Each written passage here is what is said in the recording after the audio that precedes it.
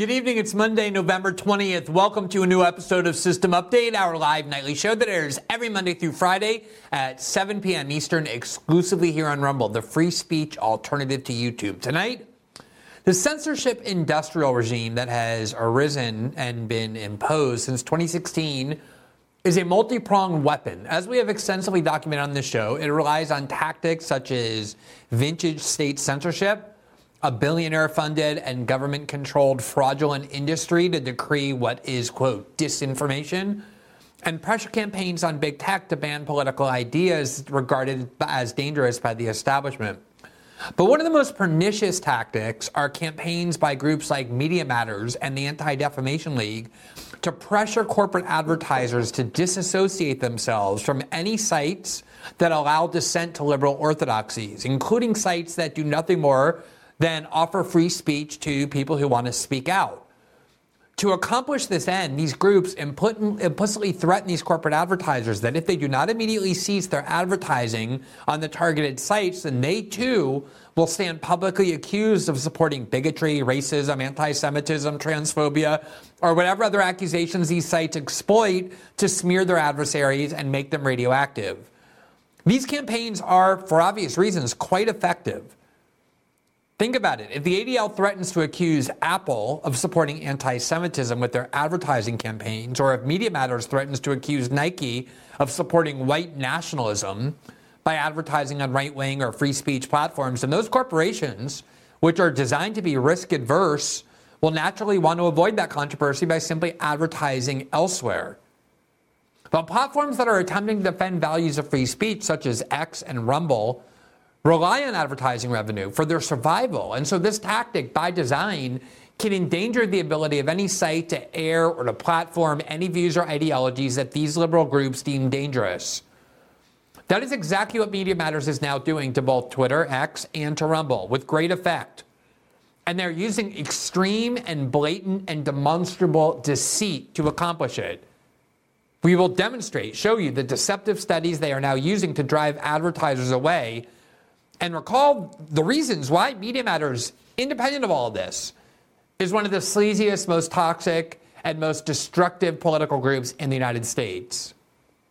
Then Darren Beattie is a former speechwriter and political scientist at Duke University. He was a speechwriter for the Trump White House. He also, as the founder of Revolver News, has done some of the best and most important reporting debunking many of the deceitful mainstream narratives around January 6th. He's been on our show before, and we're always happy to have him back to discuss any topics that is on his mind. Tonight, we're going to talk to him about the new January 6th tapes that were just released, all of them, by House Speaker Mike Johnson. It's amazing it took this long to get them.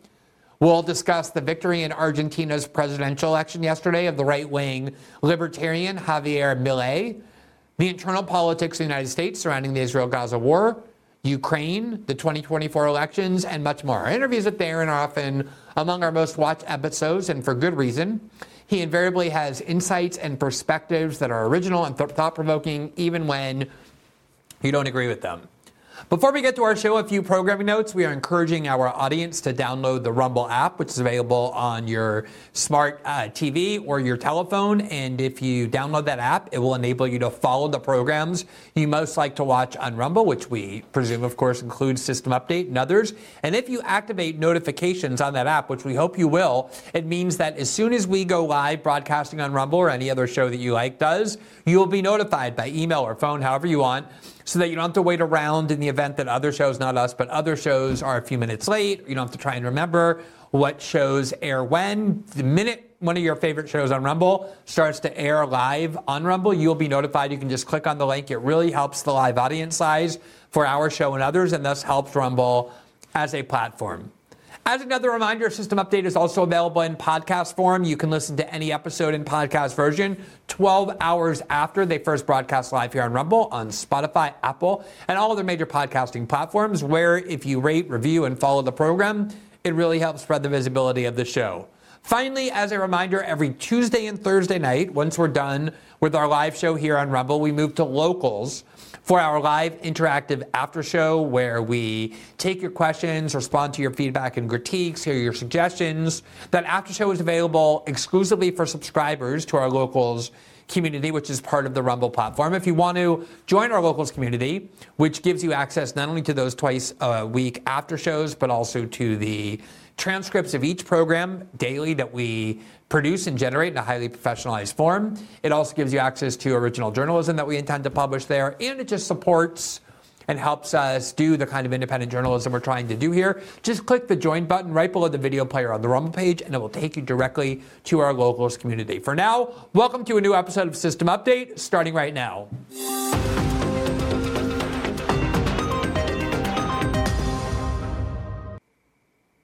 Media Matters of America is a liberal activist group, a Democratic Party activist group that has been around for a couple of decades now. And it has always been and continues to be one of the most repulsive, one of the most deceptive, one of the sleaziest, and one of the most toxic organizations of any that exists in the United States. And it's not surprising that they are, given the fact that they were founded by one of the sleaziest and most amoral scumbags ever to emerge from the muck of American politics, whose name is David Brock. David Brock, as many of you probably recall, in the 1990s used to be a fanatical anti-Hillary Clinton obsessive. He was obsessed with Hillary Clinton. He was an operative on the right. He spread every kind of crazy Clinton scandal. He was really obviously had a strong personal obsession with Hillary Clinton. And then as the Clinton years started to come to an end, he had a sudden change of mind. He was just as obsessed with Hillary Clinton, except now he decided he worships Hillary Clinton. He wanted to devote his life to Hillary Clinton. He apologized to her. He apologized to the public. He had called her all sorts of names of a very personal nature, but now he decided she was one of the most honorable people ever to exist in American politics. I don't know what happened to David Brock. I don't know what was done to him. But overnight, he went from one of the most psychopathic Hillary haters into someone who treats Hillary Clinton like a deity. And he founded Media Matters as a way of funneling as much money as he could. He was a big fundraiser for the American right in the 90s, and he kept his ability to raise huge amounts of money. And he began fundraising huge amounts of money for the Democratic Party, and Media Matters was the vessel through which he did it. And it was basically a media pressure group to yell at and scream at any media outlets that weren't being sufficiently worshipful of Hillary Clinton. In 2008, when she ran against President Obama in the primary, and then again in 2016, when she received the Democratic Party nomination, only to lose to Donald Trump, Media Matters had no purpose in the world except to attack every critic of or enemy of Hillary Clinton.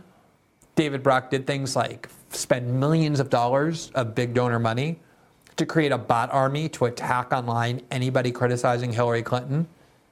He's always operated in the muck and in the shadows, but he has an ability to get big money, in part because he promises them that he is not constrained by any ethical or moral lines of any kind, and he isn't. He's really one of the sleaziest scumbags in politics, and Media Matters is his spawn. It grew out of him. And anything that grows out of David Brock is going to be repulsive and toxic and without any kinds of ethical constraints, and that is what Media Matters is. Now, over the last few years, Media Matters has somewhat morphed, like most of the media has done.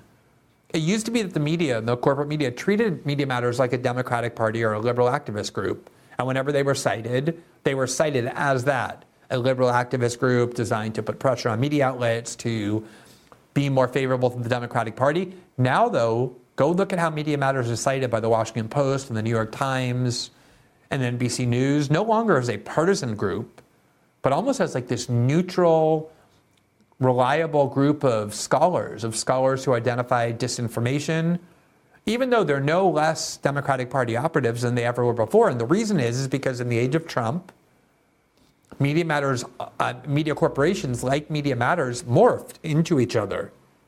They all became entities that are devoted to empowering the Democratic Party in the name of stopping Trump.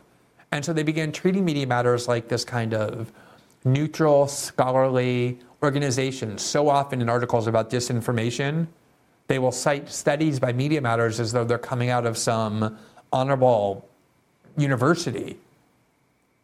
But that's because Media Matters and the media itself have now morphed and become one.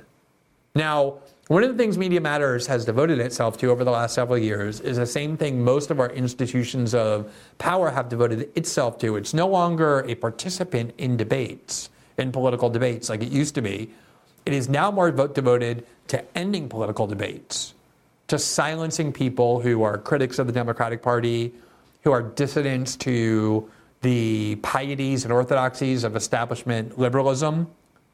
And one of the ways they accomplish that is that they accuse everybody who disagrees with them of being racist, bigots, white nationalists, anti-Semites, transphobes. And what they really do is go after corporations who are advertising on any social media platforms that don't censor enough. So when Twitter in its pre-Elon Musk state, Facebook, Google would allow videos or speakers that Media Matters considers out of bounds, Media Matters would accuse them often of allowing white nationalism, supporting fascism, to put pressure on those big tech companies to censor, just like the ADL does. They basically work hand in hand, the two groups do.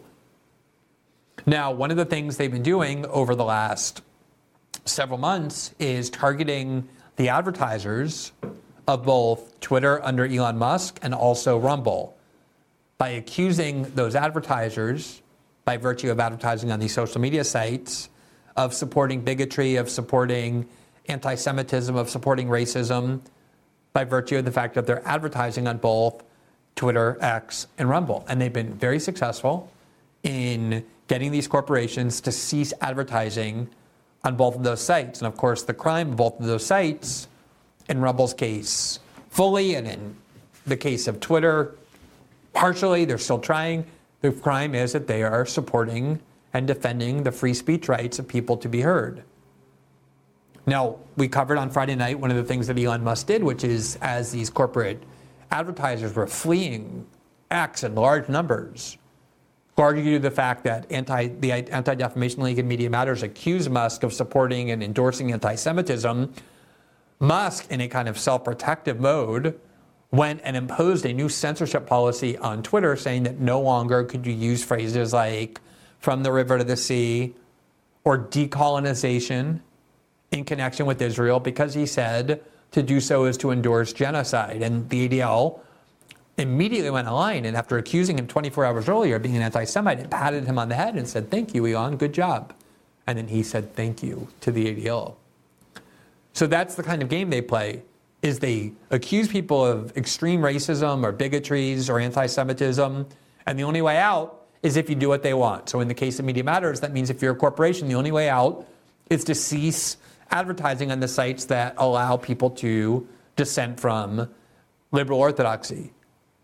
The problem is for Media Matters is they just got caught engaging in a obvious, huge, demonstrable fraud against both Twitter and against Rumble in studies that they published where they purported to prove that major advertisers were being associated with neo-Nazi content or anti-Semitic content or racist content. And when Twitter discovered the fraud, Elon Musk vowed a thermonuclear lawsuit that would be filed today. And we just, seconds before we went on air, received by email the lawsuit that apparently X has filed against Media Matters over what clearly is a fraud. And Rumble has announced that they also intend to either file suit or to support this lawsuit because they've been victimized by the same exact fraudulent tactic. Now, here's the Media Matters study or release that kicked off this latest round of attempting to basically drive Twitter into bankruptcy for its failure to censor more. As Musk endorses anti-Semitic conspiracy theory, X has been placing ads for Apple, Bravo, IBM, Oracle, and Xfinity next to pro-Nazi content. CEO Linda Yaccarino previously claimed that brands, quote, are protected from the risk of being next to toxic posts. Quote, during all of this Musk-induced chaos, corporate advertisements have also been appearing on pro-Hitler, Holocaust denial, white nationalist, pro-violence, and neo-Nazi accounts. Yaccarino has attempted to placate companies by claiming that, quote, brands are now protected from the risk of being next to potentially toxic content, but that certainly isn't the case for at least 5 major brands. We, Media Matters, recently found ads for Apple, Bravo, Oracle, Xfinity, and IBM. Next, a post that tout Hitler and his Nazi party on X. Here they are. And then they proceeded to take screenshots of ads by those companies next to these posts that they claim are neo-Nazi in nature. And here you see some of them on the screen. So here, for example, is an ad for Xfinity, which is here. This is from the Media Matters report. And here you see posts that they say are defending the Third Reich. Let's do some more ignored facts about the Third Reich. And it does defend Nazism. Now, these tweets are seen by almost nobody. You see they have like 2 retweets. In the case of that last one, no retweets. Here's 2 retweets. Here's Apple, an ad by Apple, next to a meme, what people think is a spiritual awakening is like versus what it's actually like. And they have a picture of the Nazis as a spiritual awakening. It got 8 retweets. So what they're doing is they're going to these posts that nobody has seen, and they're clicking madly. They have multiple people madly clicking until one of these ads come up to try and suggest that the normal user experience is to see Apple ads or Xfinity ads next to neo-Nazi content, when in fact, it's incredibly obscure stuff that only Media Matters is seeing, to the point where they have no views. Now, here is a statement from Rumble and the CEO of Rumble, Chris Pavlovsky, saying that they did exactly the same thing, namely in May of this year, or in March of this year, rather. The Media Matters site issued a similar report claiming that Netflix is putting ads on Rumble that are appearing next to pro-Holocaust or Holocaust denial videos. So here is the Media Matters ad, the Media Matters report, rather, where they say from March, ads for Netflix are appearing next to Holocaust denial videos on Rumble. And then here's what they say, quote, Rumble is heavily populated by far-right figures, and while it claims to have, quote, strict policies against anti-Semitism, the site has not taken down numerous videos promoting Holocaust denial. Media Matters reviewed many of these videos and found that several Holocaust denials videos featured advertisements for Netflix. Here are some examples. And they give an example, Holocaust holes, and another, the hoax of the 20th century, talking about the Holocaust. Now, just like as was true for those tweets that they showed, nobody saw these videos. Literally nobody. They had 0 views until somehow Media Matters found them and started clicking on them until they could find Netflix ads appearing underneath them. So here is the hoax of the 20th century, and then here is the Netflix ad. Now, you can see by the number of likes, this has 2 thumbs up. 2. Our videos have hundreds and then thousands immediately, like most videos on Rumble do that are actually watched. 2 thumbs up. Who knows who put those 2 thumbs up? But here is the statement from Rumble today. And through its CEO, Chris Pavlovsky, he says, quote, X is not alone. I can also confirm that Media Matters has purposely misrepresented Rumble. Their dishonesty warrants an immediate investigation at the highest levels. Hint Speaker Jordan and Jim Jordan, and Speaker Johnson and Jim Jordan, and I'll bring the receipt. Here's my statement. And then here's the statement from Chris Pavlovsky. Quote, Media Matters is threatened by Rumble's mission to protect a free and open internet. So the reaction is to deceive the public and scare advertisers. For example, on March 14th, Media Matters claimed that advertisements for Netflix, which were appearing on Rumble, had been placed on videos that violated our content policies. However, according to Google Analytics, the week before publication of that Media Matters article, there had been 0 page views on that video. Isn't that amazing? How did Media Matters even find that? There had been 0 page views on that video. That means that the Media Matters activist who took the screenshot was the first human being to actually view the Netflix ad on the video in question, though their story left the false impression that it was a widespread problem. The same is true for most of the videos cited by Media Matters, all of which were removed from Rumble as soon as we were made aware of them. It's clear that Media Matters intends to mislead and deceive about advertisements on Rumble in order to hamper free speech and harm law-abiding employers who only want to advertise their products and services. Media Matters doesn't do anything for free, so who is funding this outrageous targeting activity? Who is paying them to target free speech, and why are they afraid of free expression online? Speaker Johnson and Representative Jordan, it's time for Congress to ask hard questions. Now, as intended, Netflix left Rumble after that report because they didn't want to be accused, obviously, who would, of advertising next to bigoted content or anti-Semitic content. It's the same reason why, if you're an Israel critic, you immediately get branded an anti-Semite. Just like liberals immediately accuse their opponents of being white nationalists or racist or bigots or transphobes, the panoply of insults.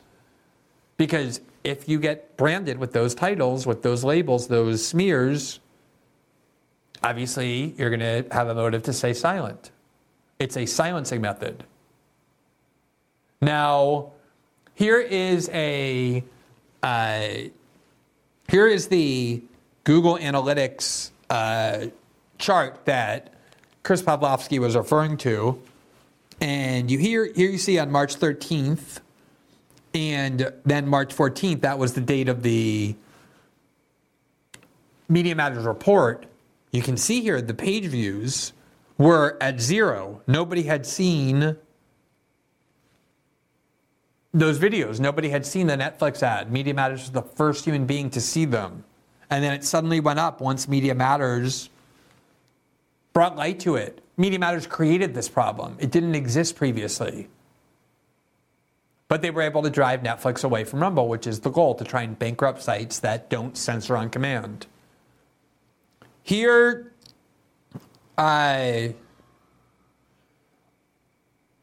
is from BBC.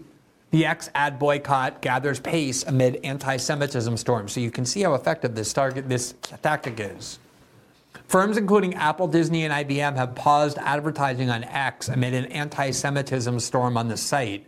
The boycott has also been picking up steam in the wake of an investigation by a U.S. group which flagged ads appearing next to pro-Nazi posts on X.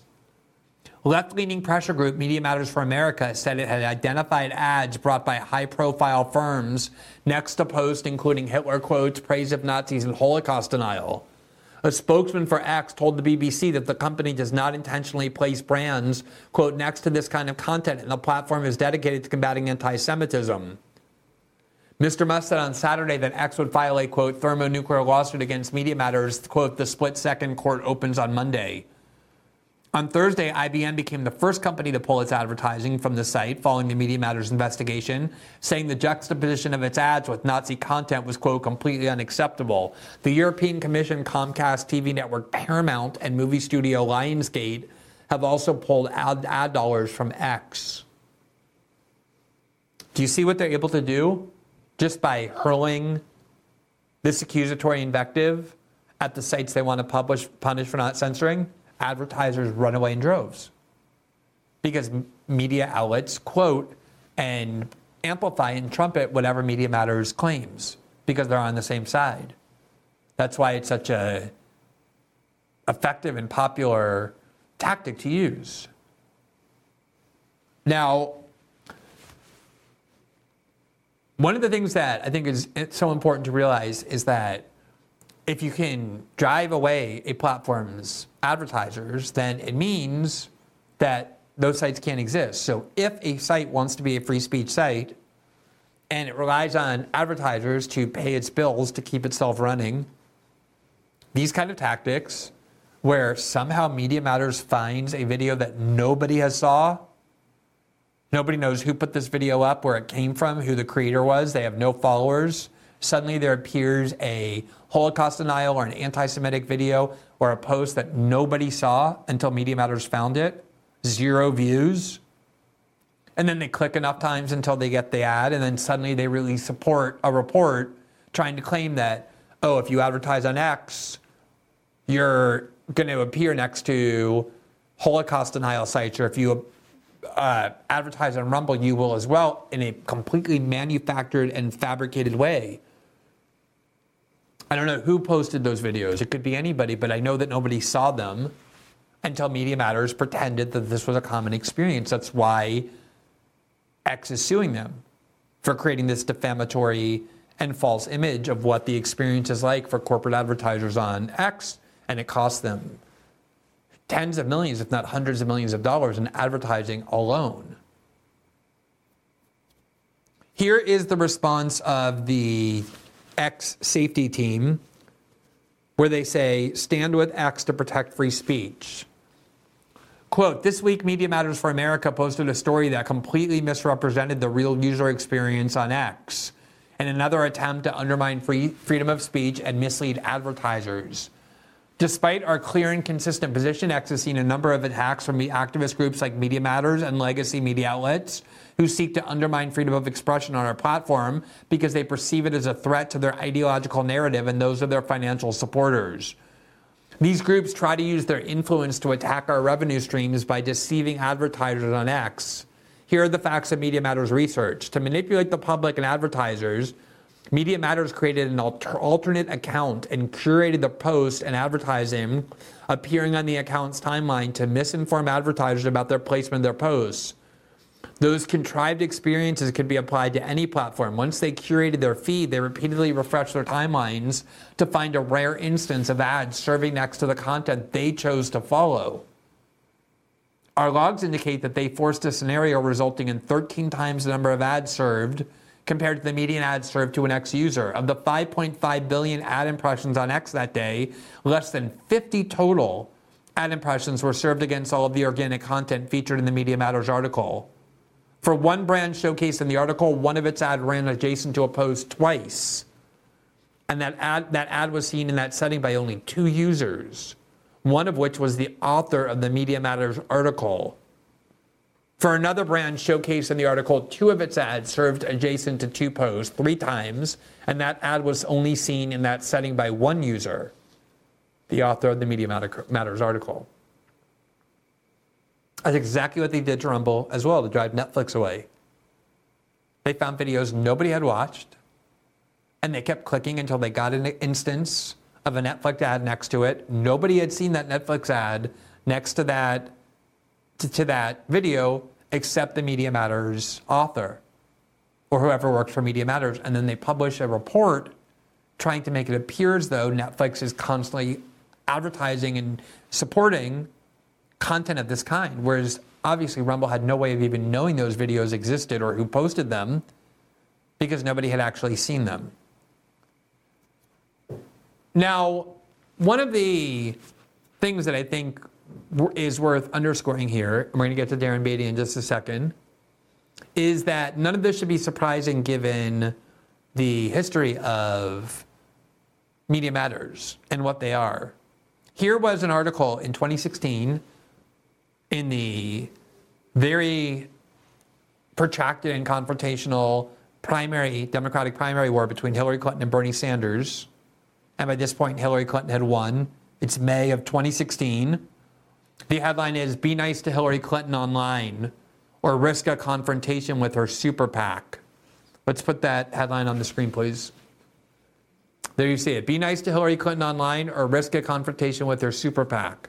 Quote, Hillary Clinton's well-heeled backers have opened a new frontier in digital campaigning, one that seems to have been inspired by some of the internet's worst instincts. Correct the record, a super PAC coordinating with Clinton's campaign is spending some $1 million to find and confront social media users who post unflattering messages about the Democratic frontrunner. In effect, the effort aims to spend a large sum of money to increase the amount of trolling that already exists online. Some experts on digital campaigns think the idea of launching a paid army of, quote, former reporters, bloggers, public affairs specialists, and designers and others to produce online counterattacks is unlikely to prove successful. Others, however, say Clinton has little choice but to try, given the ubiquity of online assaults and the difficulty of squelching even provably untrue narratives once they have taken hold.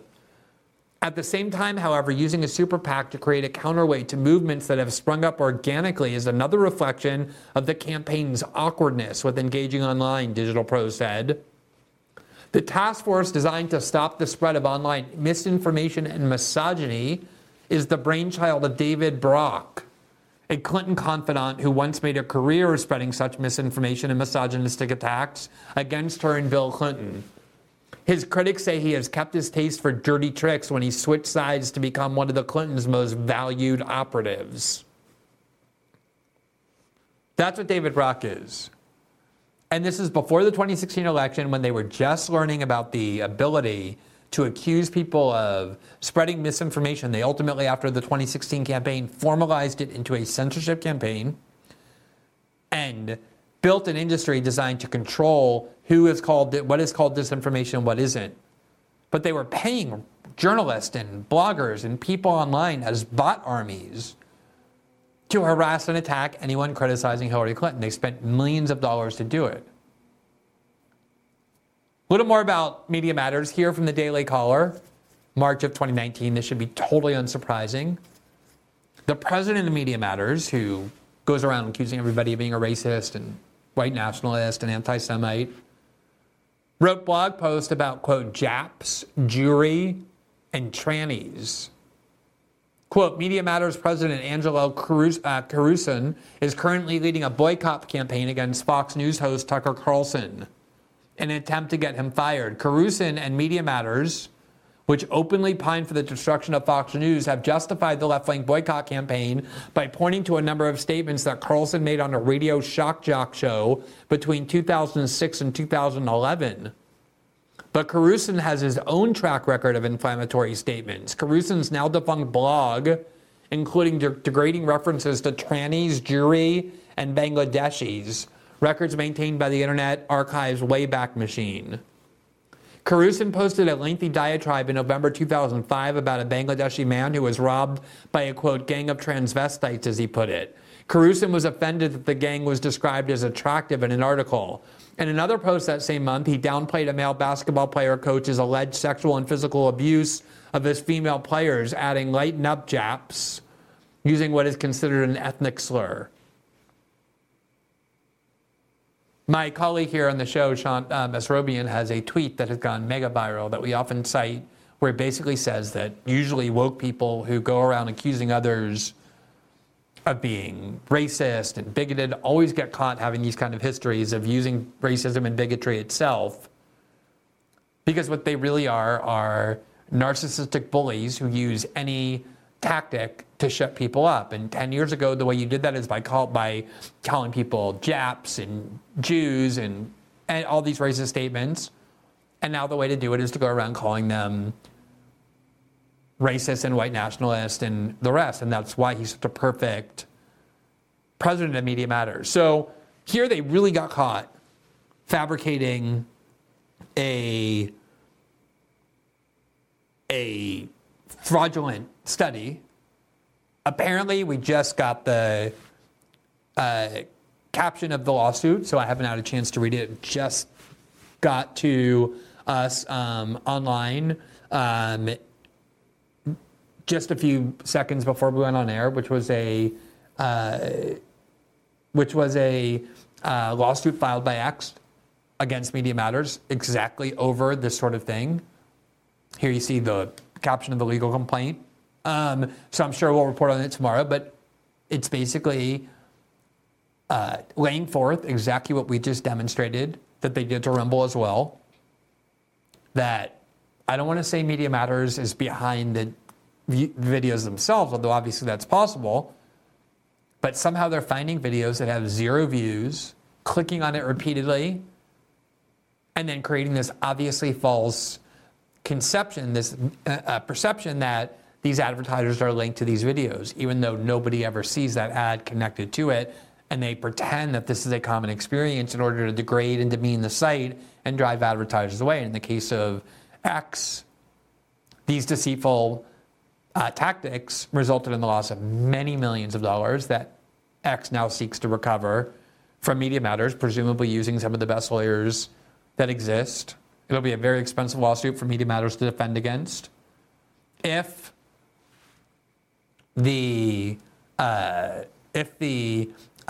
Rumble decides to sue based on the same kind of theory, that will be even more expensive.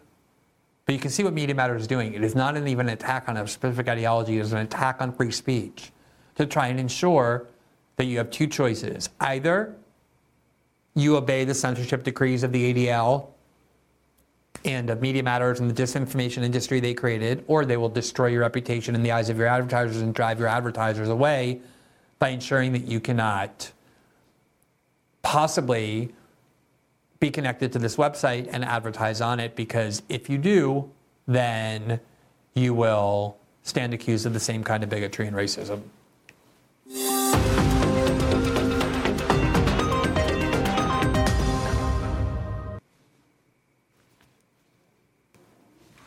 One of our first sponsors, one of my favorite, is Field of Greens. I think they were actually our very first sponsor. And as you know, our show in doing independent journalism relies on our sponsors, and we really encourage you to patronize our sponsors because that will keep them supporting our show, which we need, which Rumble needs. And the deal I reach with Rumble, and I think a lot of people who are on Rumble reach the same deal, is that I can reject any ads that I want if I don't feel comfortable recommending or vouching for the company. I told them I need to get the products, I need to do the research, I need to be convinced that this company that wants to sponsor our show, any of them, is valid, is real, that their product is actually good, that they stand behind it, that if people are dissatisfied, they can get refunds. We've rejected ads because I couldn't determine whether I felt comfortable vouching for those companies, because I can't put my integrity for sale. I can't tell you, oh, go use this company, and then you find out that it's actually no good. That is not the case for Field of Greens. And they are back. We've had great success with them. They are offering a Black Friday sale where you can get 30% off on any of their products if you just use the code VIP. That's the code, VIP, and you get 30% off their products. And I really hope you'll go to their site and look at what it is that they have. They are basically a company that is all about your health, your organic body processes, which is something I focus a lot on. You may know that I'm a vegan. I think a lot about my physical health, what I put into my body, the kind of exercise I do. You don't have to be a vegan at all to use this product, but one of the things that I learned about it is that it is very organic. It doesn't rely on a lot of preservatives or chemicals or things like that. And for that reason, it really does do things like give you more energy throughout the day. I found that immediately when I started using it. It helps your organism function. It helps with your digestion. It makes your skin look healthier. Like your hair and nails grow faster and look healthier. Just like it makes everything function better because it combines with what your body needs. It's based on nutrients and vitamins and all sorts of supplements that a lot of research has gone into trying to figure out how to consolidate. And again, I use it. And when I use it, I feel better about myself. I feel better physically. And you actually do see results. So do the show, if you want to support our show, one way to do it is by patronizing our sponsors. You know that the media has tried to drive away a lot of Rumble sponsors with all these articles that Rumble is this site of right-wing disinformation and hate speech. And they call subscribers and say, why are you associating yourself with Rumble? Companies that stay with us deserve to be supported. And Field of Greens has been with us for a good while now. They are a product I feel extremely good about recommending. People who have bought it have told me they like it, they love it, it's been good for them. And so just go to their site, it's fieldofgreens.com. You have this 30% off for your entire order with that code VIP. And I'm very confident you will come back happy that you not only got to consume a product that makes you feel physically better and look physically better, but also one that helps a loyal sponsor, one that I really believe in of our program.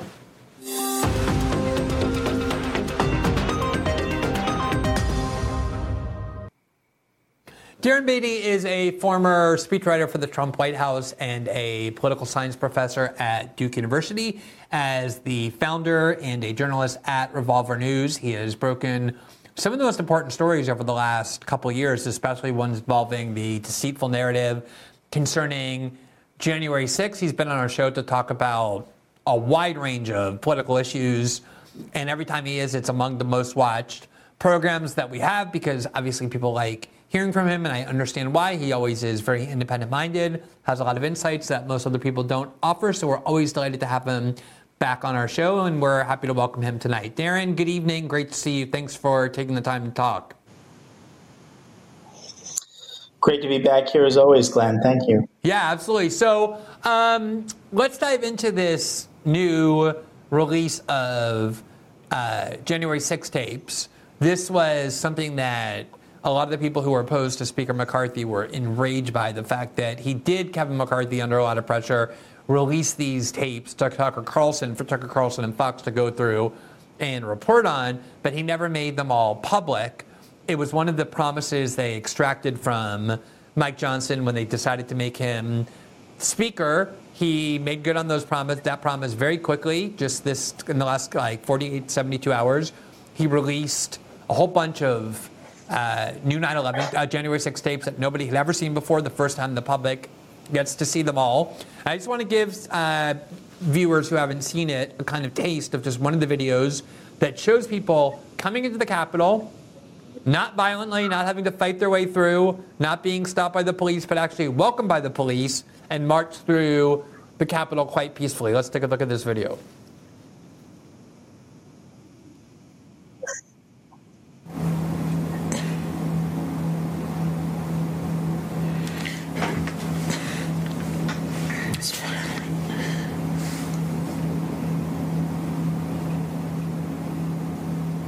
So you don't really obviously hear any audio, of course, but for people listening by podcast, you have these police officers standing on the side. You have Trump supporters who are marching into the Capitol. They're not in any way engaging in any violence. They're not being stopped. In fact, the police seem to be shepherding them in, escorting them in, walking them in. They're being very peaceful. They're walking slowly, walking without having to fight anybody. Some of them are just taking videos. It's a very kind of tranquil scene. So, Darren, let me ask you about this video and the new videos we've seen. Obviously, we did learn a lot when Tucker Carlson finally got his hands on them and was able to show us these videos. But before we get into the content of them, just talk about the process. Like when the January 6th committee existed, we saw only the tapes and excerpts that Liz Cheney and Adam Kinzinger and Adam Schiff and Benny Thompson wanted us to see, and they hid everything else. What does it say that it took this long, 2.5 years almost 3 full years, to be able to have the public see all of the videos, not just the videos they wanted us to see?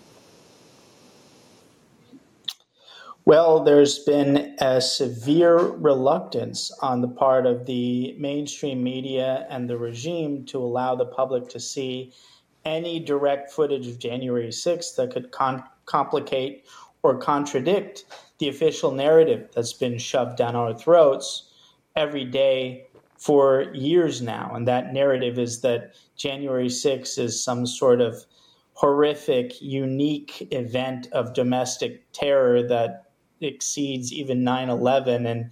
And I think Biden even said at one point exceeds the Civil War in terms of the trauma that inflicted on the country.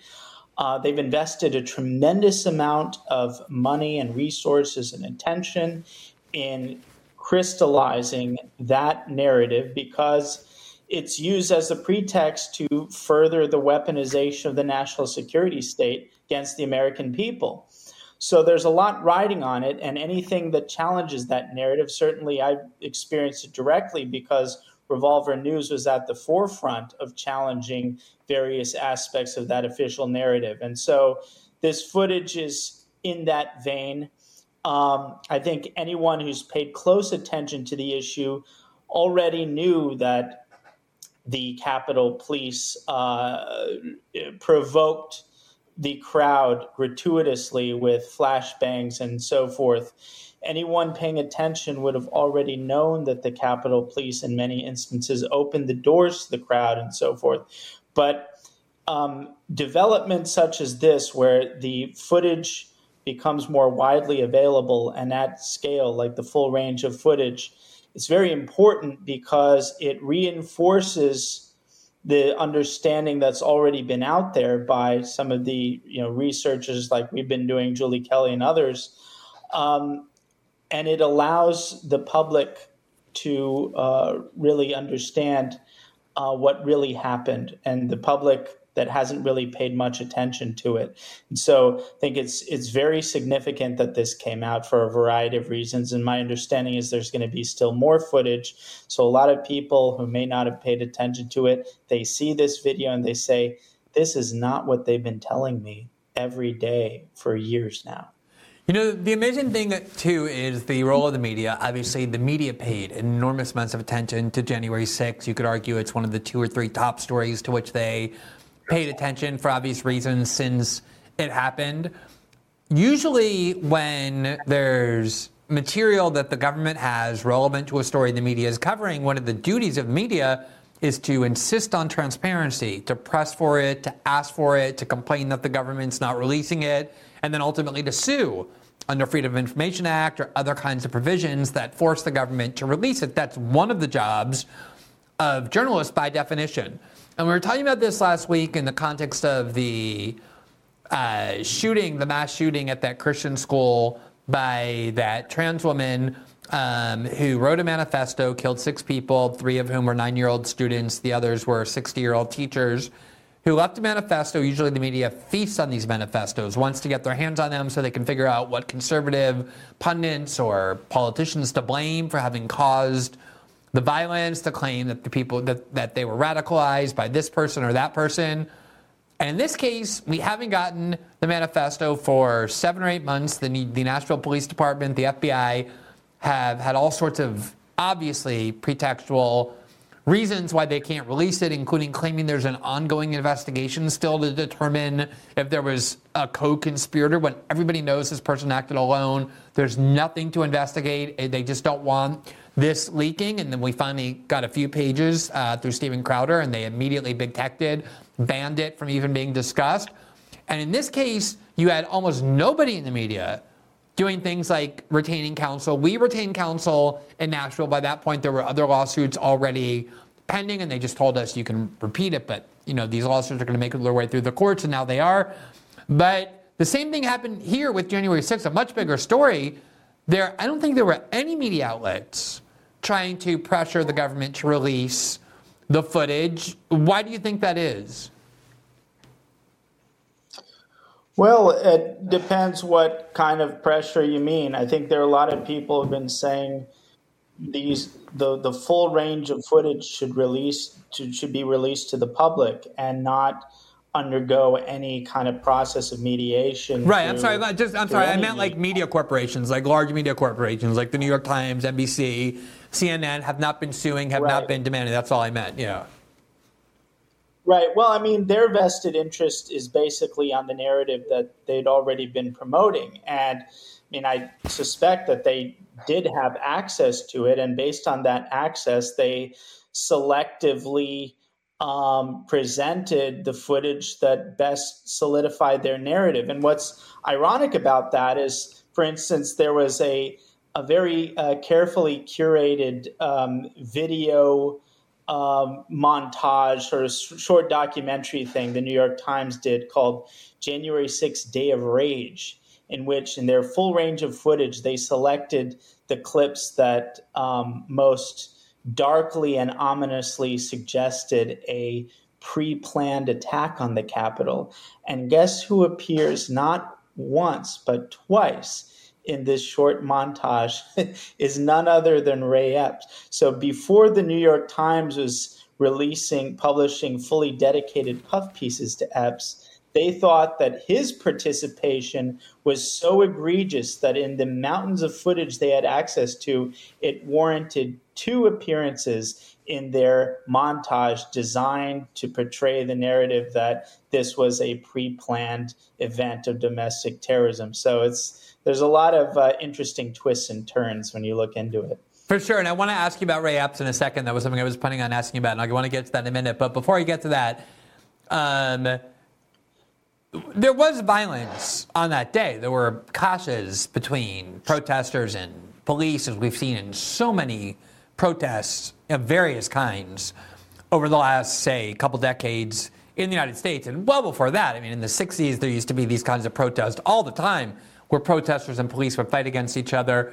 So there was violence. There was some clashes between protesters and police. Some police ended up injured. But what do these clips that we hadn't yet seen until just now, things like them entering the Capitol without any attempt to stop them, what do they show us that narrative that we've been fed excluded? Well, and again, like we've already seen this type of footage, but it simply reinforces the fact that in the overwhelming majority of cases, it was people who had been let in or were, went in largely unopposed, who weren't destructive, did not destroy any property, did not assault any officers, and just kind of went with the flow of what must have been a very surreal experience of kind of people just rolling through the Capitol and sort of taking pictures and marveling at how bizarre the whole experience was. And then they're out of the Capitol 5 minutes later in many instances. Then the next thing they know, they're treated like Osama bin Laden. I mean, I think that's the story of a lot of people who just kind of got caught up in the crowd psychology. But if the crowd is going in, the cops aren't opposing. And in many cases, they're opening the door and fist bumping people and chatting with people and so forth. You don't really register that you're putting yourself in a position of a future domestic terrorist. And then you mosey on through for 5 minutes, take a few pictures, text your relatives on this is crazy, I'm in the Capitol, and then you leave. And then the next thing you know, your entire life is ruined and turned upside down. So I think the video footage kind of reinforces that reality and helps us to understand how that could be the case. And as for the other aspect of the footage, on the outside of the Capitol, it shows, again, these gratuitous actions of provocation from the Capitol Police, the flashbangs and things like this that really provoked the crowd. And I think a lot of the violent behavior we saw on the part of the crowd was actually agitated and precipitated by these actions of the Capitol Police that may or may not have been given the green light from above.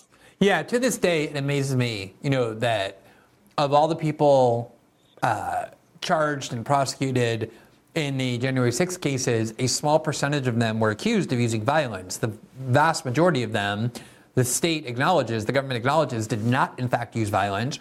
And yet we watch people convicted of nonviolent protest crimes, like the Q shaman, for example, who went to prison for a long time. For years, people got prison sentences of years or many months, pre-trial detention, even though they were never accused of any violence. And it's unbelievable to me to watch left liberals cheer and applaud and support not just the prosecution, but the imprisonment of nonviolent protesters, political protesters, given the precedents then this has created and the sorts of things they've always said. All right, let's talk about your friend Ray Epps. We've talked many times about him on this show. You've been elsewhere talking about him. Other conservative journalists and pundits have spoken about him, raising questions like he seems to have played a very central role in a lot of these events. You see him on video. As you said, the New York Times featured him twice, thinking he was a pretty important person. He was on tape really provoking people to storm the Capitol, to use violence, revving them up. And yet, as all these people that we just talked about went to prison, Ray Epps never did, and it raised the question of why that was. He insisted he had never worked for the FBI, threatened to sue people. I think he now has sued a couple of people, including Tucker Carlson, who insinuated that he might have worked for the government. He now has been charged. He pled guilty to a misdemeanor one misdemeanor count. I don't believe he got a prison term, or if he did, it was very short. Does the fact that he's now finally been charged and pled guilty change your mind about some of the questions surrounding him? No, not at all. I mean, it seems like a very desperate attempt to patch things up, but it's too little too late. You can't wait over 2 years after, when all is said and done, and then slap him with a misdemeanor charge that doesn't even match, the same, charging of other, people who've gotten misdemeanors, let alone, obstruction of official proceeding, felony. And there's so many other charges available to the Department of Justice. They wanted to use them. They didn't have to wait this long, and they could have very easily given him much more severe charges. And of course, they don't have to, but the manner in which they exercise prosecutorial discretion is very telling, because very early on, a guy named Michael Sherwin, who is in charge of these prosecutions, who advocated infamously a shock and awe approach to arresting as many people before Biden's inauguration, he, I think, reasonably stated that, look, we're going after the conspicuous cases, the cases of people like the Q shaman who were kind of publicly flouting us. The more visible cases were the ones that they wanted to exercise their prosecutorial discretion to make an example of. And Ray Epps was among the most visible, if not the most visible. He was one of the first 20 people put on the FBI's most wanted list. As I mentioned, of all the footage the New York Times could have chosen to reinforce their ominous narrative, they chose Epps. And they chose him for a reason. He was a very public figure with a sort of made for TV, made for virality moment, saying we need to go into the Capitol. A guy, a former Marine in camouflage with a Trump hat, telling the crowds to go into the Capitol, who, by the way, people forget this, he was the former head of the Arizona chapter of the Oath Keepers, the most demonized and heavily prosecuted militia group associated with January 6th, other than arguably the Proud Boys. So with all of this stuff on paper, he would be exactly the kind of person they'd want to make an example of. And they had very easy indictments on him from the very beginning. And not only did they wait over 2 years to do a sham misdemeanor, which they warned him about in advance, in contrast to all the other people who've gotten the SWAT treatment of, the guns bursting down the doors at 3 a.m. They just said, oh, by the way, Epps, we want to inform you, you're going to get a misdemeanor charge now over 2 years later. And by the way, this charge, which, fits into the theory of these ridiculous defamation suits that he has. So it's all, so convenient for him. So the short answer is no. I don't think a misdemeanor charge over 2 years after the fact changes anything, but underscores how desperate the regime is to tie up loose ends when it's too little too late. Just to tie in quickly to something you were talking about earlier in your monologue, guess who the Ray Epps' lawyer, his representation for these defamation cases, guess who he's worked for and he works for now? Is it Media Matters? None other. Well, not quite, but close. David Brock? Yeah. Yeah.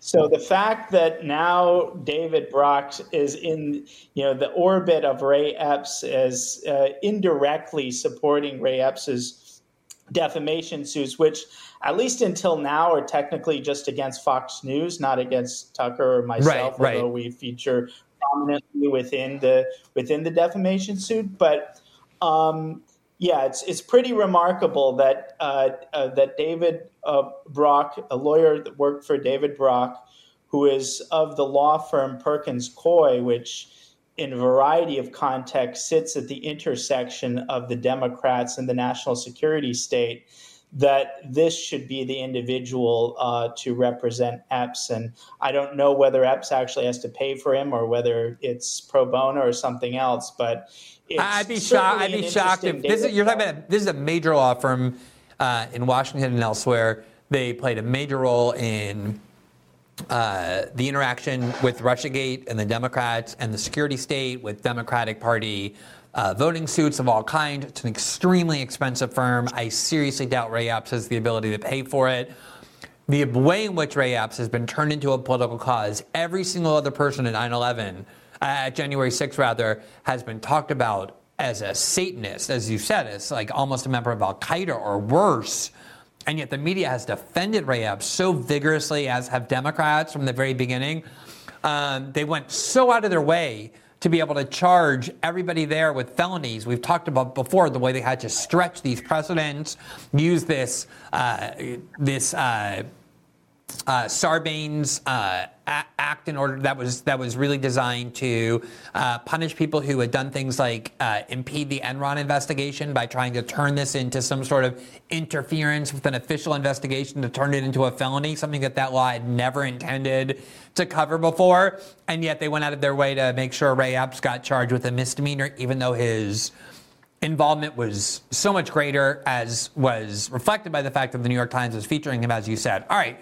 Let's turn to the presidential election in Argentina, because there is this person, Javier Milei, who kind of out of nowhere is now the president of Argentina. And he, of course, is being described as Argentina's Trump, and kind of drives me crazy because I remember when Jair Bolsonaro kind of came out of nowhere to become Brazil's president, the media kept calling him the Trump of the tropics. It's the only way they can understand right-wing politics. Everybody is a monolith. Everyone is the same.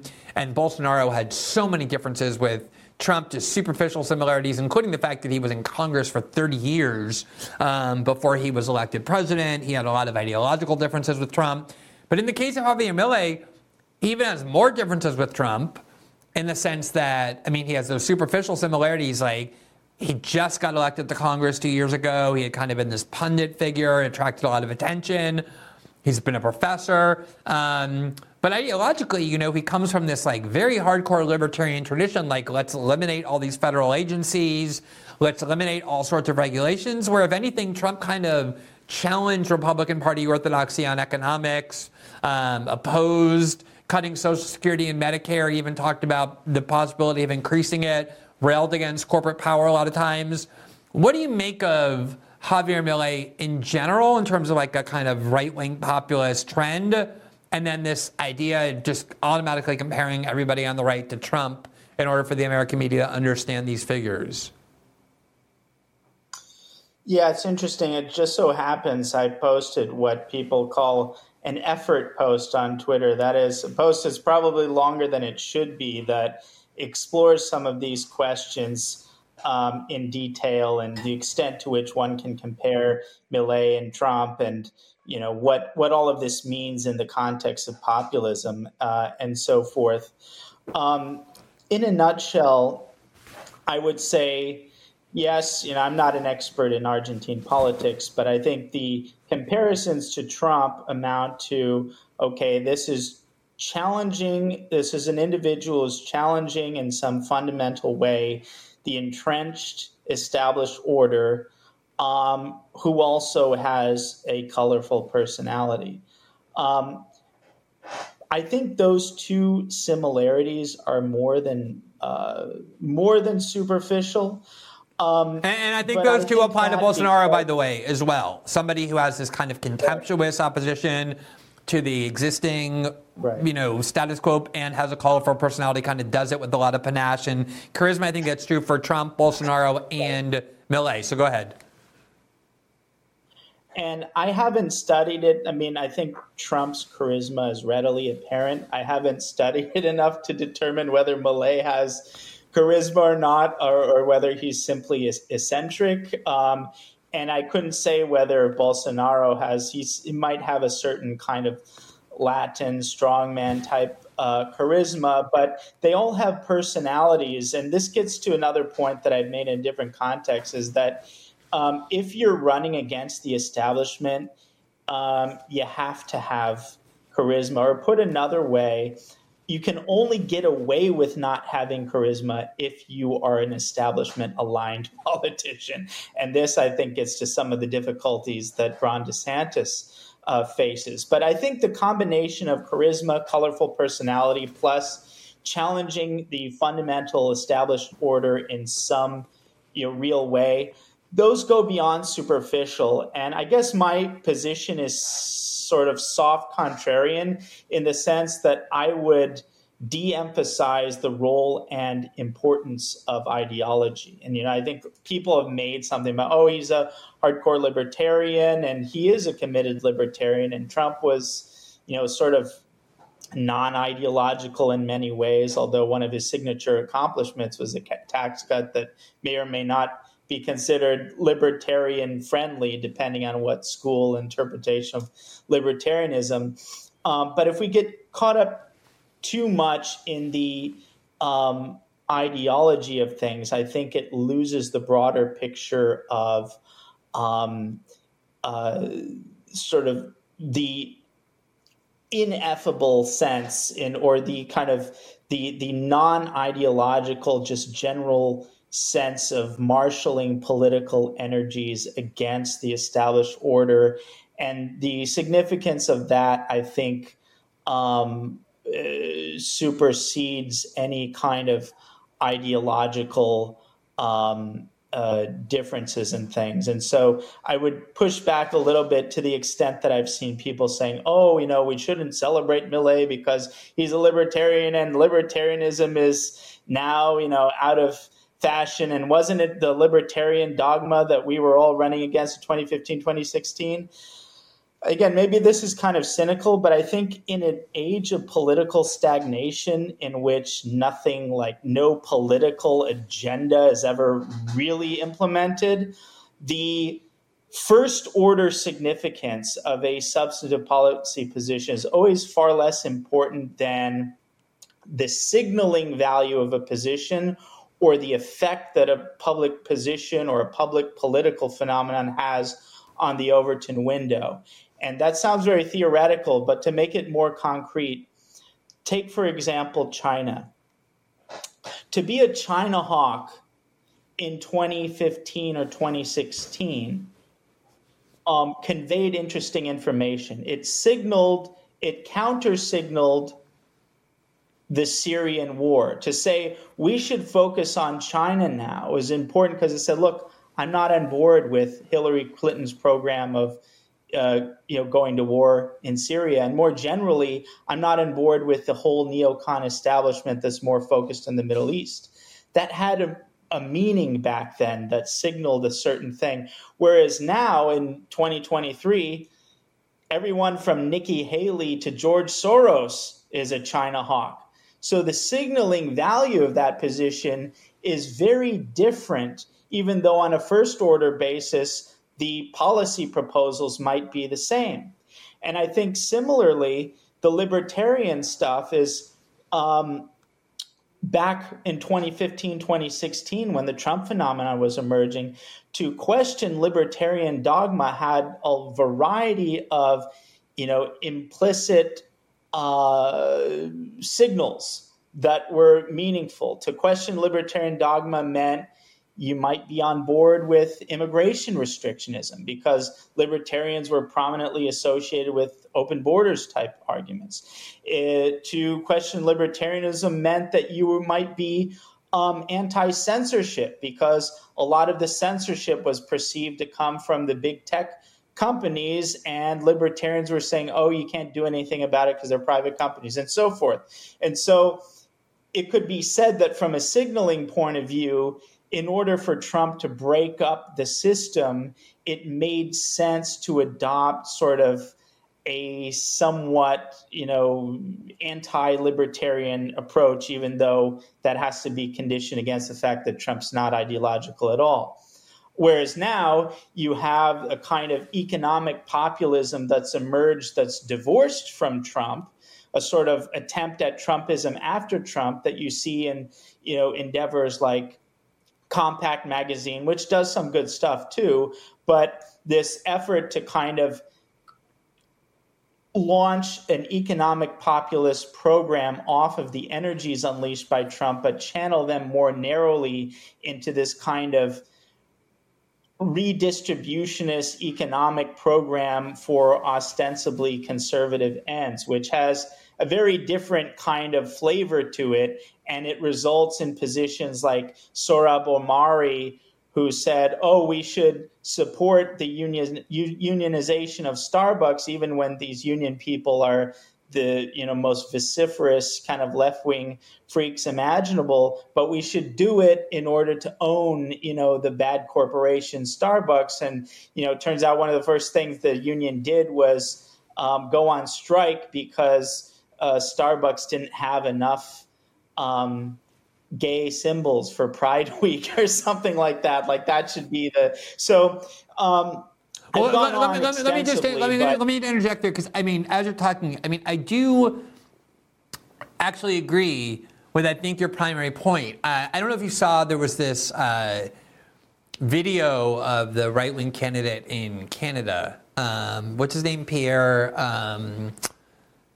His name escapes me, but it went very viral among a lot of American conservatives. I saw people going crazy for it who didn't know much about him because he was being interviewed by a kind of very standard CBC liberal journalist, and he was like contemptuously eating an apple while he was responding to the questions. I saw that, yes. Yeah, doing so in like a very kind of like casual way. He was totally unbothered by the accusatory premises and her questions. He wasn't trying to defend himself. He was just like making like very clear that he was bored by them and contemptuous of them.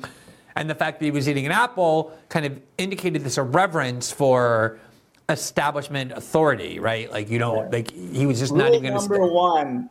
Never, ever debate or argue with somebody eating an apple. Exactly. You're never going to win because they look just like both wise and too tranquil.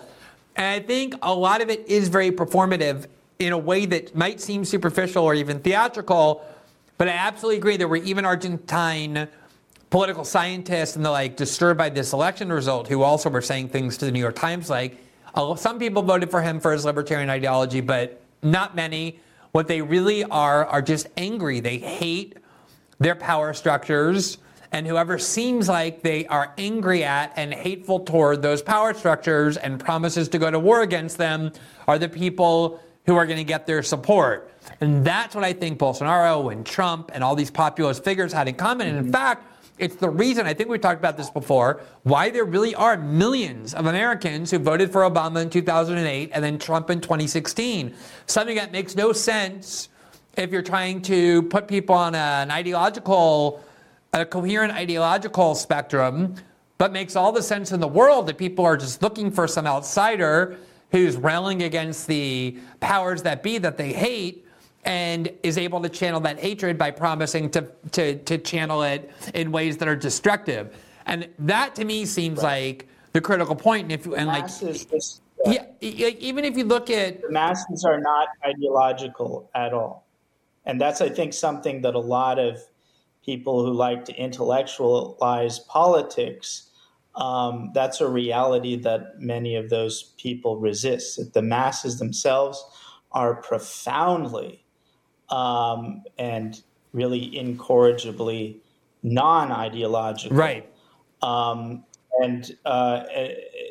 Yes. And so I think people have missed this in a variety of contexts. But yeah, there were like 2016 election reporters saying, they would go to like union halls, they would go to like rural areas, and the people would say my two favorite candidates are Bernie Sanders and Donald Trump, which in 2016, again, makes no sense if you're looking at things in an intellectually ideological way or trying to put people on left-right spectrums, but makes a lot of sense if you just understand that whoever seems like they're most outside of or antithetical or antagonistic to prevailing power structures is somebody who's going to be more popular. Along those lines, there was some new poll out from the Harvard-Harris poll, like a pretty reputable poll, showing what a lot of the recent polling has showed. It had Trump with a 6-point national lead over Biden, 53-47.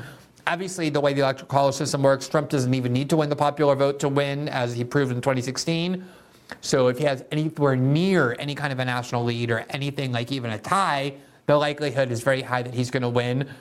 And what you have is a presidential candidate who is currently indicted on felony charges in 4 separate jurisdictions, 2 federal, 2 state, and not only has that not harmed him, it really has seemed to help him, not just among Republican Party voters, although for sure there, but also just people in general. And this to me seems the biggest story is the amount of contempt and distrust that people hold our institutions of authority in, to the point that even if a politician is indicted, people don't care because they don't trust the process. Do you think that is a sort of dominant political reality that is getting more pronounced?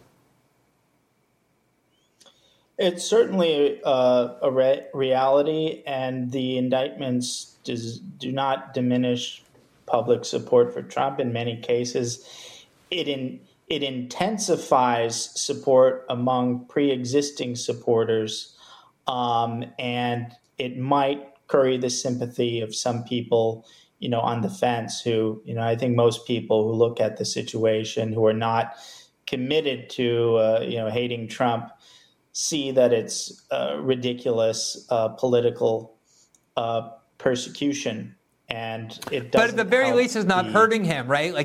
Forget whether it's helping. No. It's not like, Darren, 10 years ago, if there was even a whisper that somebody might be indicted, it'd be inconceivable that they would be able to credibly seek high political office.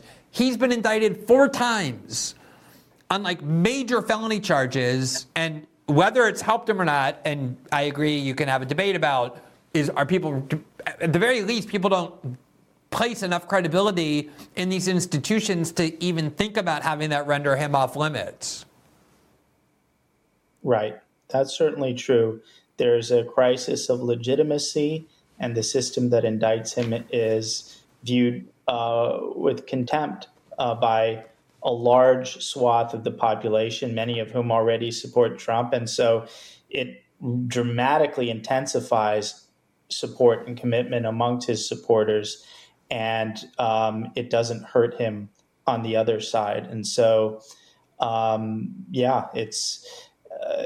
that's how the process played out. I think, and in a certain sense, I wonder if it would help Biden to actually pardon Trump. That would be an astute political move, but for the realities of his own base, which could you imagine? If he did that? No, it is wise. Just the unbelievable meltdown that would generate. No, it would generate a meltdown, but it would drive Trump crazy because, he was very reluctant to go back to Twitter because he doesn't want to be saved by somebody. He didn't want to be saved by Elon. He certainly doesn't want to be saved by Joe Biden. So if I thought it through, and I ultimately concluded that the base would get even angrier at him, so it wouldn't make sense. But if they were smart, they would have at least entertained the idea, because he could pardon him on the federal charges and keep the civil stuff and the state stuff. And it's really the civil stuff that bothers him more than anything else. And so he kind of have his cake and eat it too. But in order for that to work, the base has to be sophisticated enough to understand that it's a good political move. So if the base doesn't understand it's a good move, it's actually not a good move. So it's weird, this weird sort of iterative process. Let me ask you about the ongoing, the new war. I want to ask you about the old war, which is Ukraine, in just a second, but the new war, which is the Israeli war with Gaza, and specifically President Biden's, up until now, adamant support for the Netanyahu government, the pledge by the Democratic Party, by the Biden White House to arm and fund the Israelis for as long as they need. They're transferring enormous amounts of weaponry to Israel. They are rhetorically supporting Netanyahu. I just saw today John Kirby spewing contempt at people who want to suggest that Israel is committing genocide. He kind of paid lip service to, yes, we think a lot of people are dying in Gaza, maybe too many, but we keep asking Israel to honor their commitment to protect civilians. We think they're doing that. It's, a pretty steadfast amount of support, especially compared to even Western European governments that have started to rhetorically back away the more deaths there are, calling for ceasefires and the like, expressing greater concern about civilian death. And the Biden White House is doing this despite a lot of polling that shows that huge parts of their base that are crucial to their victory, especially young voters, and I think we forget Israel-Palestine has really been off of the front burner for probably since 2014. It had a kind of appearance in 2017 when Trump moved the embassy to Jerusalem, but then Chuck Schumer came out and a lot of Democrats came out and said they agreed with it and didn't really ever turn into a political controversy. Seems like it's the first time people are really seeing Israel, seeing the relationship between the Israelis and the Palestinians, and seeing the Democratic support for Israel in this very steadfast way. Do you think that the Biden White House is standing by Israel because they think they need to for political reasons, which has always been the assumption of Democrats, that you can't alienate the Israeli supporting voter in the United States and have a hope to win? Or do you think it's something more deep-seated and kind of about their convictions, that these are, politicians in the national security state who have supported Israel always, and they just can't conceive of anything else? That's a great question. I don't know if I would say convictions, because after all, we're talking about politicians, but I might say habits instead of convictions. For somebody as old as Biden, there's a habitual tendency to do what's sort of always been done. And so I think there's definitely a habitual inclination on his part to be not, I wouldn't say pro-Israel, but certainly not as anti-Israel as a great deal of the Democrat base is demanding that he be. And there's definitely kind of an establishment element within the Democrat Party. It's a very difficult position because it's a genuine split. And I would say it probably mostly cuts along sort of establishment baselines, not entirely, but mostly. But both sides have genuine influence to the extent that there's really no good option for Biden. He's really in a difficult position because no matter what he does, he's kind of screwed. And so, best for him that this isn't even an issue at all, but obviously he can't really control that. So it's a very difficult situation. There's nothing, you can't please everyone. In this case, both sides feel very strongly about it, and both sides have substantial influence within the structure of the Democrat Party. So it's an unresolved tension that's really coming to the fore, and it's not pretty. I mean, look at the numbers for Arab Americans, Muslim Americans, particularly in Michigan. We saw the protests at the DNC just recently that make the January 6th thing look like a walk in the park by comparison. So there's a lot of problems there. There's a genuine cleavage within the Democrat Party that it's hard to see how there's any pretty resolution to that. Let me ask you about American conservatives, kind of on the other side of the fence, when it comes to this issue. You always have this kind of strain in the Republican Party on the American right that kind of looked at Israel and U.S. support for Israel the same way they would like conservatives looked at U.S. support for Ukraine, the strain of the faction within the Republican Party that opposed U.S. support for Ukraine. Namely, Ukraine's not the 51st American state. We have too many problems at home. We can't go around supporting other people's wars.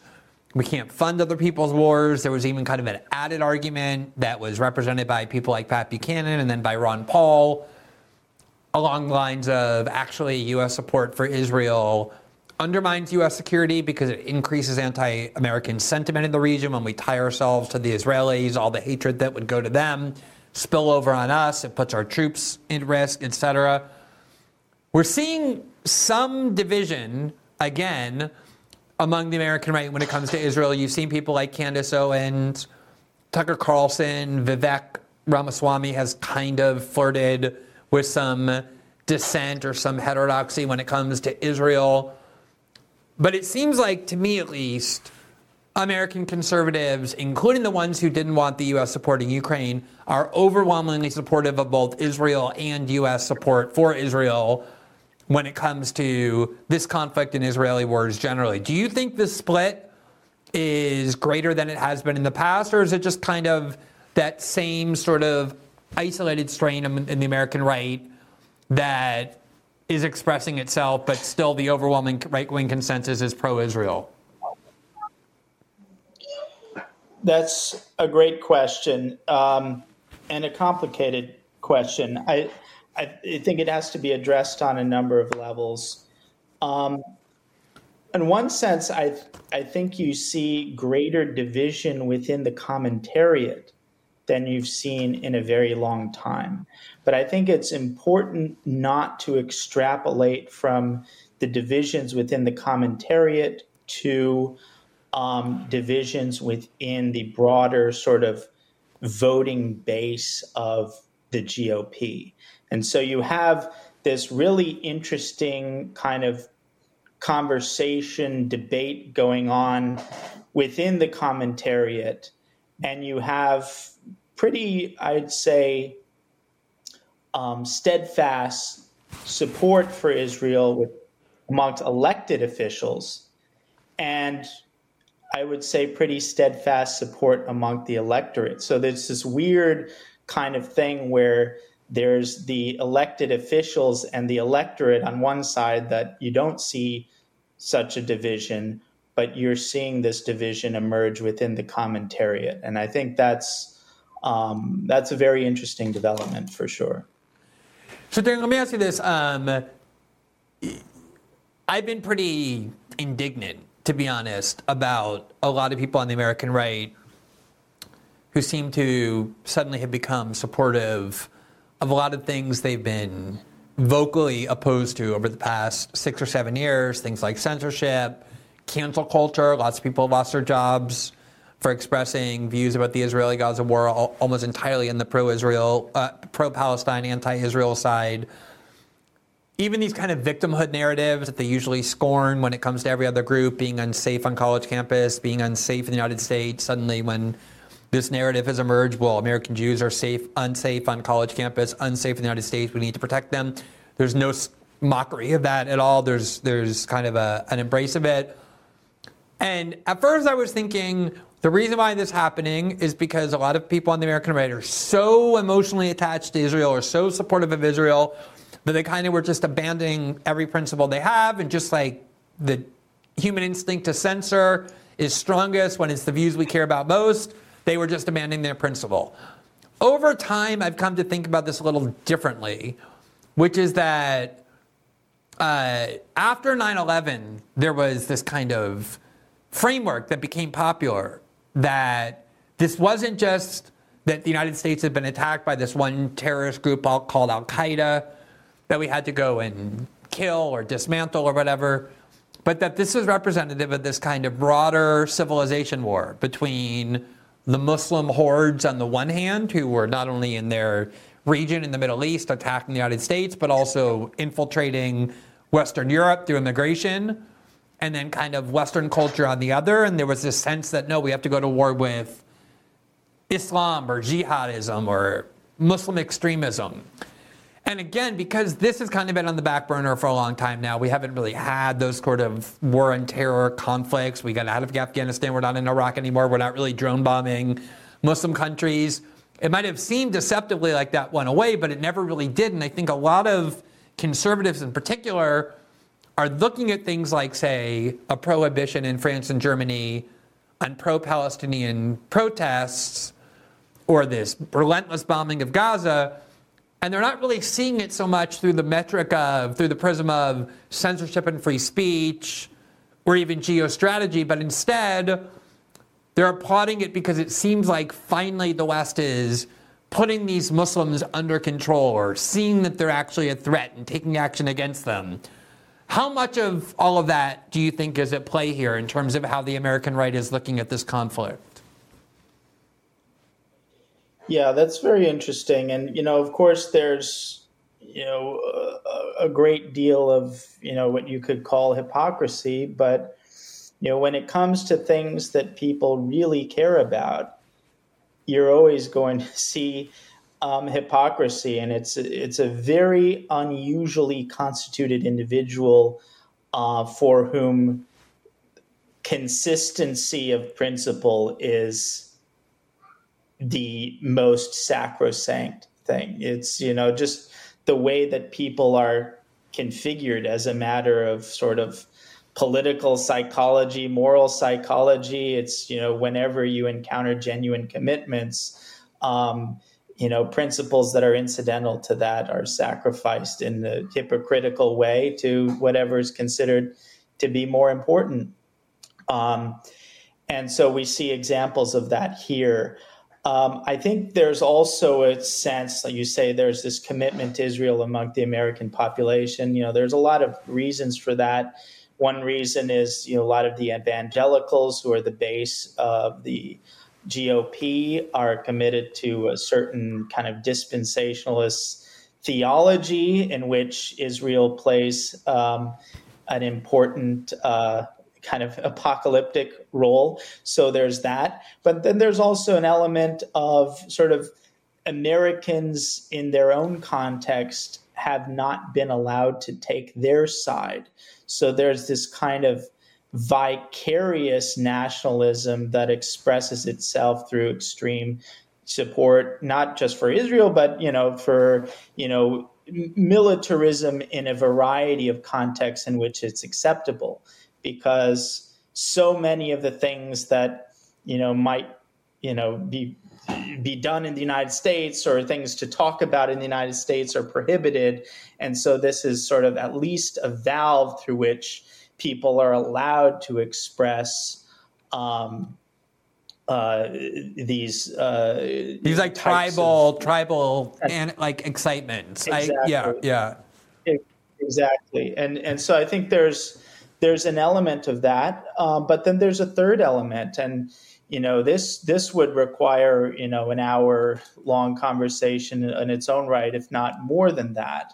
That gets to, I think, an uncomfortable and, from Israel's point of view, maybe unfortunate reality that, to some degree, it has to accept, is whether Israel likes it or not. Israel in the geopolitical context is, at least for the time being, coded as right-wing. And it was striking to me, even, we were talking about Argentina, and there was just an offhand paragraph in the New York Times write-up on Milei saying, and he's, interested, and he supports, countries that are also fighting socialism, and Israel's among them. And I thought it was kind of bizarre. At one of the last election rallies he had, he wrapped himself in an Israeli flag and was running around. And I think one of the first things he plans to do, when Bolsonaro won, the first thing he did was got on a plane and went to Israel. I believe that's what he has said he intends to do as well, or his first state visit will be to Israel.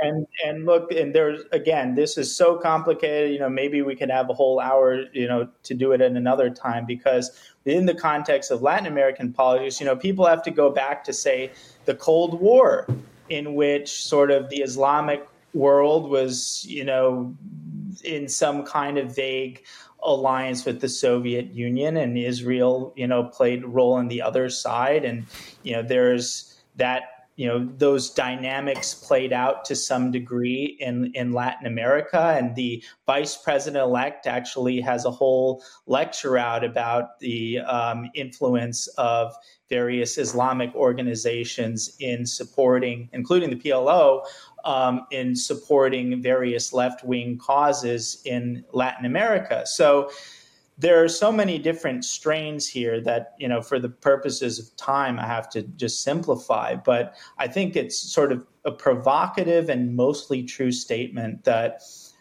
Israel in a geopolitical context is, for the time being, right-coded.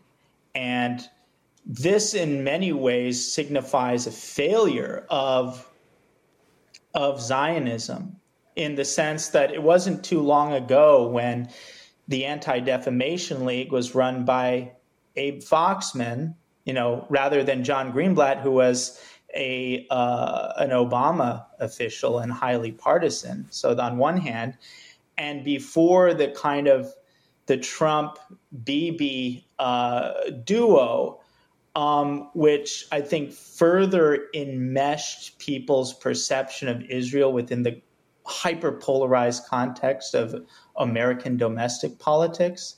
And this has happened at a global level as well, such that whether it likes it or not, it's right-coded. And when you look at, on the other side, there are people who could look at the situation and say, I think Israel's going too far in Gaza, this or that. But then they look and they see the aesthetics and the energies of protest against Israel, and it's extremely left coded. It's coded in the aesthetics and energy and expression of sort of global South left-wing political movements. And it's amazing because this is, one of the first times in quite some time on a major and highly consequential issue, I find myself more aligned with the left, the American left, the Western left, the Latin American left.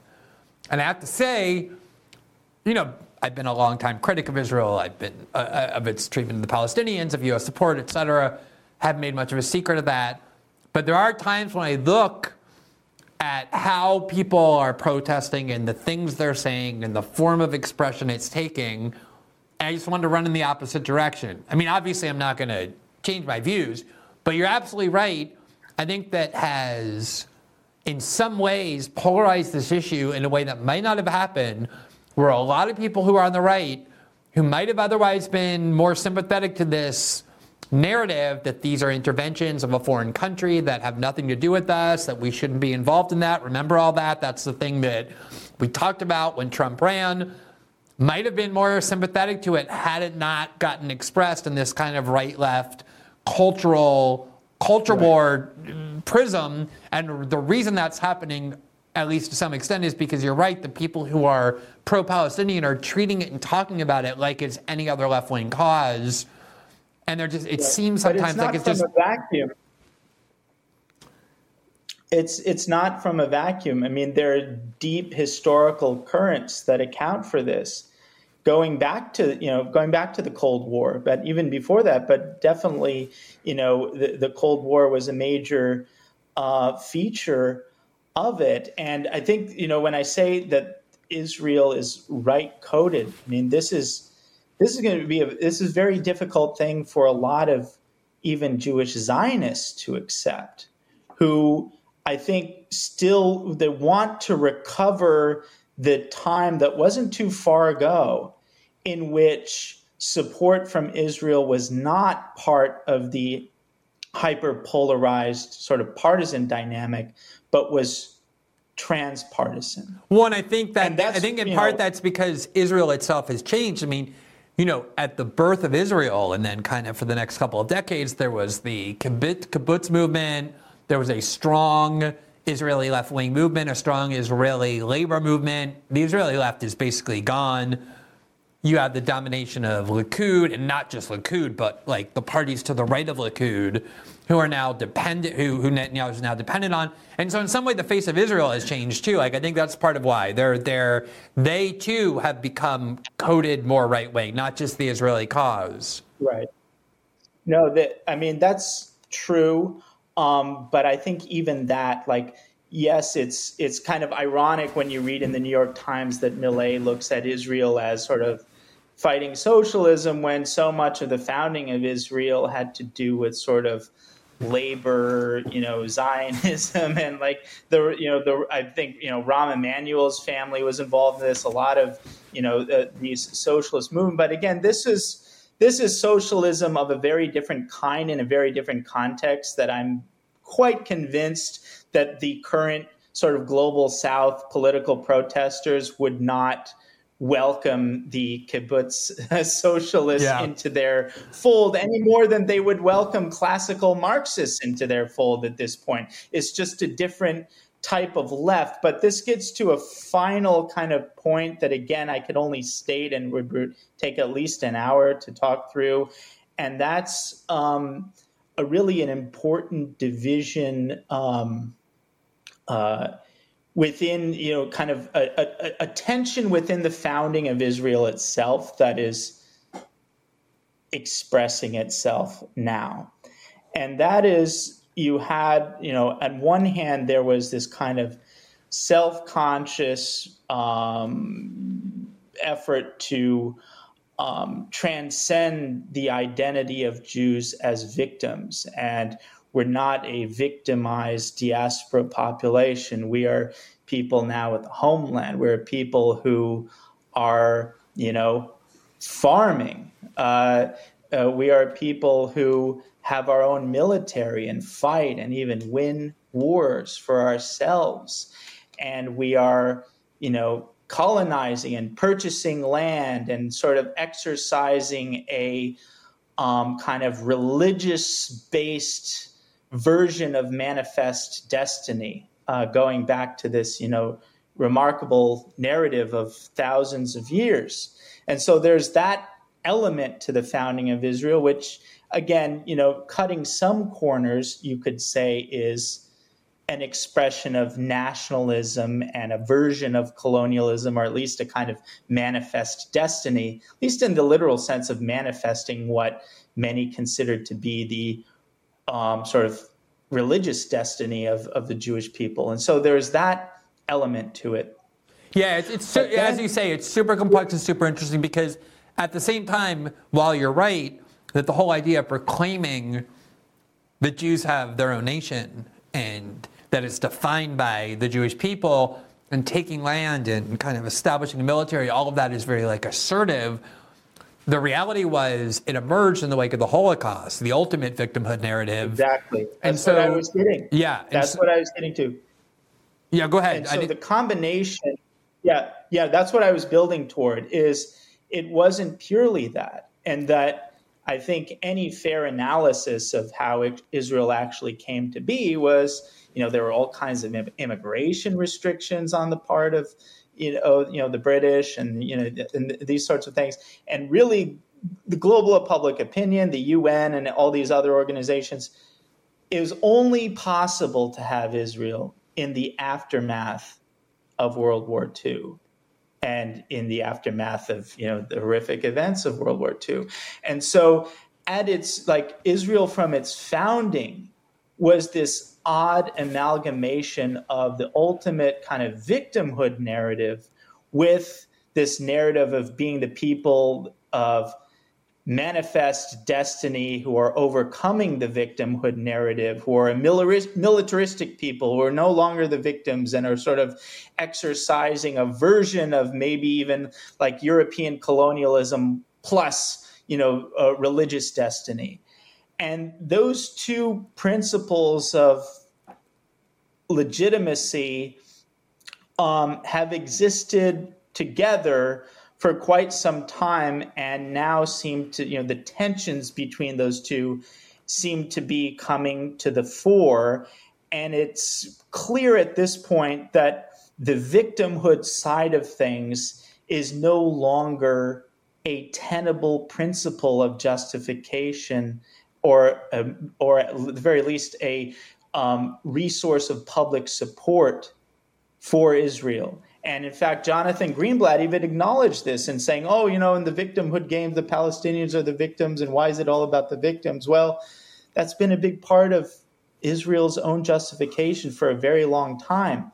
So part of what I mean when I say that Israel, whether people like it or not, is right-wing coded, is there needs to be a very deep and very radical reevaluation of the public principle of justification for Israel as a state that takes into reality that the victimhood component of this narrative is no longer a viable option. Right. I think for a lot of people that the reason sometimes the ongoing, enduring victimhood narrative, which is more alive than ever when it comes to American Jews and even to Israel, rubs a lot of people the wrong way, including myself, is that you do look at Israel and you see this incredibly empowered country, very powerful militarily, very powerful economically, very powerful politically. You look at American Jews, and it's very hard to make the case, I think, that they're some kind of uniquely oppressed minority, uniquely unsafe in the United States. And so I think that the victimhood narrative in our political culture is a very valuable currency. So I understand why people don't want to relinquish it. But on the other hand, as you say, it becomes a lot more untenable the more powerful, the more entrenched, the more kind of the stronger a country and a culture becomes. And I think you're right that emphasis on the more powerful component of Israel is also part of what codes it as right-wing. And you see, figures that never before would have been embracing Israel, like Marine Le Pen and these right-wing European parties who are doing so, I think, in part because they're seeing it through this culture war lens, through this broader right-left lens, and I think that's where Israel is falling for them. But I agree, it's something that we could spend a lot more time on. But I think we've done a pretty decent job of kind of digging into not just the surface, but below the surface as well. But yeah, I'd love to have you back on and talk about it. It's a war that's not going anywhere, at least for a while. And I think it is interesting and important to think about the kind of hold that Israel has on our politics and the way it shapes it. Because usually it gets talked about in a very kind of shallow way with a lot of slogans, and this stuff is a lot more interesting. Darren, it's always a pleasure for that reason to have you on, talk to you. I never know what I'm going to get, but I always know it's going to be nutritious. So thank you so much for coming on and taking the time to talk, and we'll definitely have you back on soon. Thank you so much, Glenn. All right, have a great evening. Pleasure.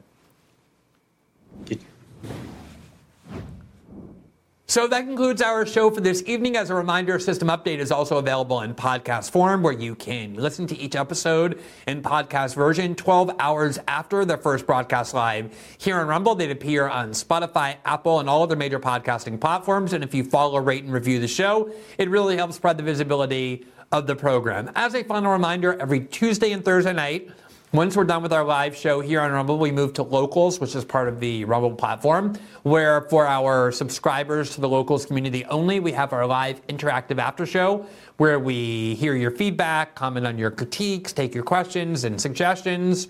As I said, that show is available solely for our subscribers to the Locals community. If you want to become a subscriber, which gives you access to those shows, as well as to the daily transcripts of each show that we post here, as well as original journalism, and it really just helps support the independent journalism that we're doing here. You can just click the join button right below the video player on the Rumble page, and it will take you to the Locals community. For those of you watching, we are, as always, very appreciative, and we hope to see you back tomorrow night and every night at 7 p.m. Eastern, exclusively here on Rumble. Have a great evening, everybody.